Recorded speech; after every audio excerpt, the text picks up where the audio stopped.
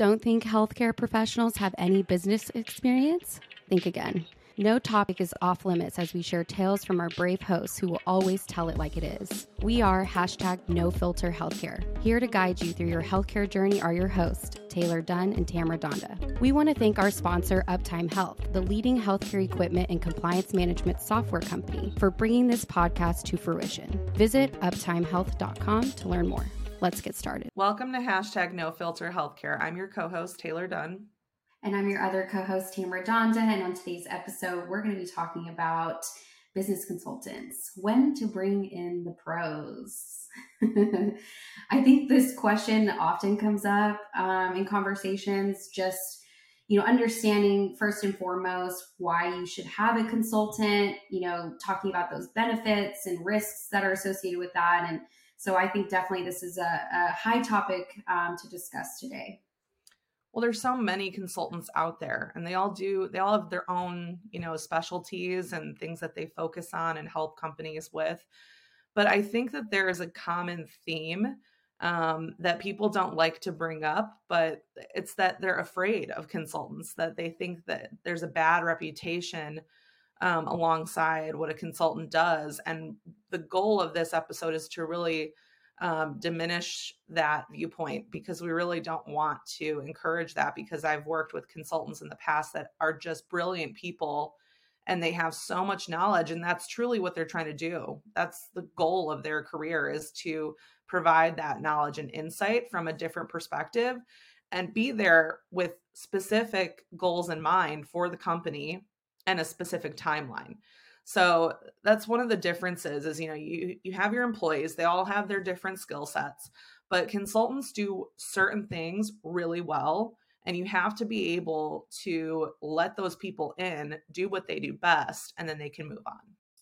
Yeah, and I think there's kind of like a new wave as far as consultants go. Today, I feel like a lot of them are in it for the long haul. They're not just like giving you a book and saying, here's what you need to do, and then not help you do it.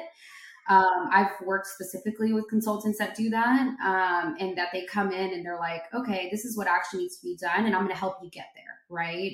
Instead of just giving you a play-by-play. So there's one really awesome thing, I think, with the changes of how things are operating. And when you think of large companies, especially, they get so run down by the day-to-day that they're not really focused on some of those, actions. And so I think having a consultant come in and actually do one part of the business or assess one part of the business can totally change the direction or the course of your entire company, which I think is super influential. Yeah, I haven't worked with any consultant that hasn't, or even spoken to ones that I just know of in the industry that don't value their clients more than anything. And are like, you know what, they're my client for life. Even though I might not be working with them at this point anymore, I still am here for them. So that's kind of the difference, is like you build that trust and relationship with that person or with that company of consultants, and you just know that they're there for good intentions. However, I will say, definitely do your research. That's not going to always be the case. I'm not saying that everyone out there is a great option, but do your research. Look into who you're going to be working with, vet them. Talk to other colleagues or people that you trust, people that they've worked with in the past that that they're being truthful about their experience, and it's going to help you make that decision. Yeah, absolutely. And I also think, the way, and you kind of mentioned this a little bit earlier, the way to view consultants is as an employee. Truly, when you're vetting your employees to work for your company, do they fit the cultural aspects of your company? Do they mesh well with, the personalities? And do you think that they're a valuable insight to the direction of the company and where you see yourself in the next couple of years as well? It's not just right now, like what works for me right now, but it's also end goal too. Do they still see the same vision as me and understand that this is where I want to take the company in the next couple of years? Because if they can understand your long-term goals, then they can better position you now, right? And I think that's one thing to also note is like, with any consultant, there's going to be risks, right? With any employee, it's a risk. So, like Taylor had mentioned, I think totally taking your time out of your day and actually really assessing the actual needs of your company and long term goals is so important when trying to figure out who's going to be the right fit. So, another thing to consider when you bring out an outside source like a consultant, it sometimes can scare your employees. They feel like they're being watched over. They feel intimidation and like they're doing something wrong. And so someone else has to come in and tell them how to do things right. So you want to make sure that the person you're bringing in understands that right off the bat and is willing to make it very clear to your staff that they're not there for the wrong reasons. They're there to help them be better.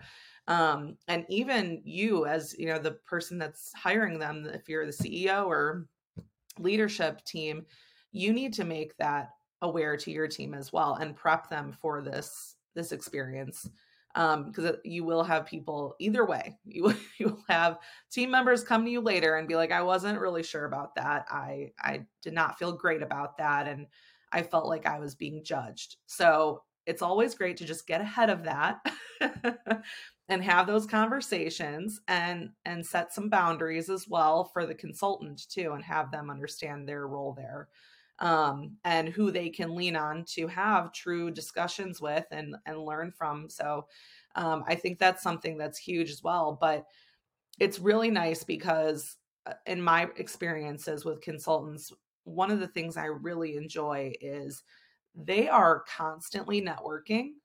And so they're talking to up and coming companies, new technologies, new resources to the industry, because that is a value add. That's one of their strategies that they use, because they're like, you know what, I've taken the time to vet these vendors for my clients so that they can understand the value. So they don't have to spend time listening to a demo or a salesperson. I did that for them. And now I have the collateral and the understanding to be able to present this in a meaningful way to see if it's something that works for their organization or not. And they don't ever have to consider talking to the company at all, which is really nice because, you just don't have time for that sometimes. So I think consultants are definitely worth it. And you just have to find the right one that fits your needs and can evaluate your company and help you succeed. Yeah, and it's also okay to use consultants for different things, right? You're going to find that one consultant is really good at one area, and then you're going to find another consultant that's also good in another area. So it's okay to have multiple consultants, just as long as you know that this is my plan, this is where I want to be in the next couple years, and these are the people that are going to help me get there. So it's really all about just taking that apart as, as a business owner or as a director level position when you're trying to manage multiple teams. Figure out the weak spots, the missing pieces, and realize that there's other people out there that only focus on those missing pieces and can take you to that next level. So overall, consultants are a great addition to any growing team or even established team, and know that you don't have to be afraid to jump in. Yeah, and also I wanted to bring up that a lot of people think of some people I've spoken to recently have mentioned that they think of consultants almost as advisors, which you have to just kind of be careful because that is a different title. Like advisor, mentor, consultant, they all kind of relate in some way. I'm guilty. It's me that she's talking about, guys. But they are different roles in your company, and you have to establish them as such because, you might realize, oh, I'm working with this consultant and they'd be a great advisor. That I completely encourage. If you're realizing that they have a lot of influence and they're helping you make a lot of business decisions, and then go for it. That's a great opportunity there. But realize, consultants are people that you're paying to be there and they have a skill set, whereas advisors, that's a little bit of a different payout, or sometimes they're not being paid at all and they're just there to advise, and it's a different opportunity. and they're not constantly going to be working with you. Whereas consultants are an extension of your team, as we mentioned. Like they are there all the time, 24/7, whenever you need them. Maybe not 24/7. I might get some people be like, I am not available at 1 a.m, but get You'll my find some that will. also true. Also true. But most of the time you won't. People like to have a life, you know. True. But yeah, I think there's definitely a difference. So you need to establish that as well. But overall, I think what we're trying to get across is consultants have they have a purpose, and they are not someone or a profession that you should be afraid of. And they are there to help you better your company and find the weaknesses, evaluate them, and tackle them and move on. So, that's just what we're trying to say here. Just jump on in. It's always time to bring in the pros, whether you're a startup or, a fully fledged company that's been around for years. It's always okay to ask for help, and those consultants are there to help you.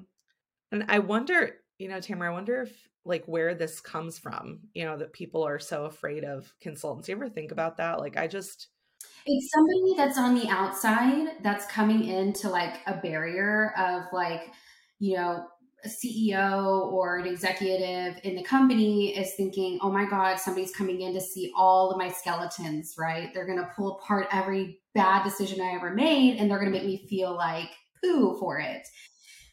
In a generalized sense, they will go through like the company, and it's really only to benefit you in the long run, right? So just know and take everything that they say as surface level. Like, here's the changes that we're going to make from here on out. We care about what happened a couple of years ago because obviously that is important information for us to learn from.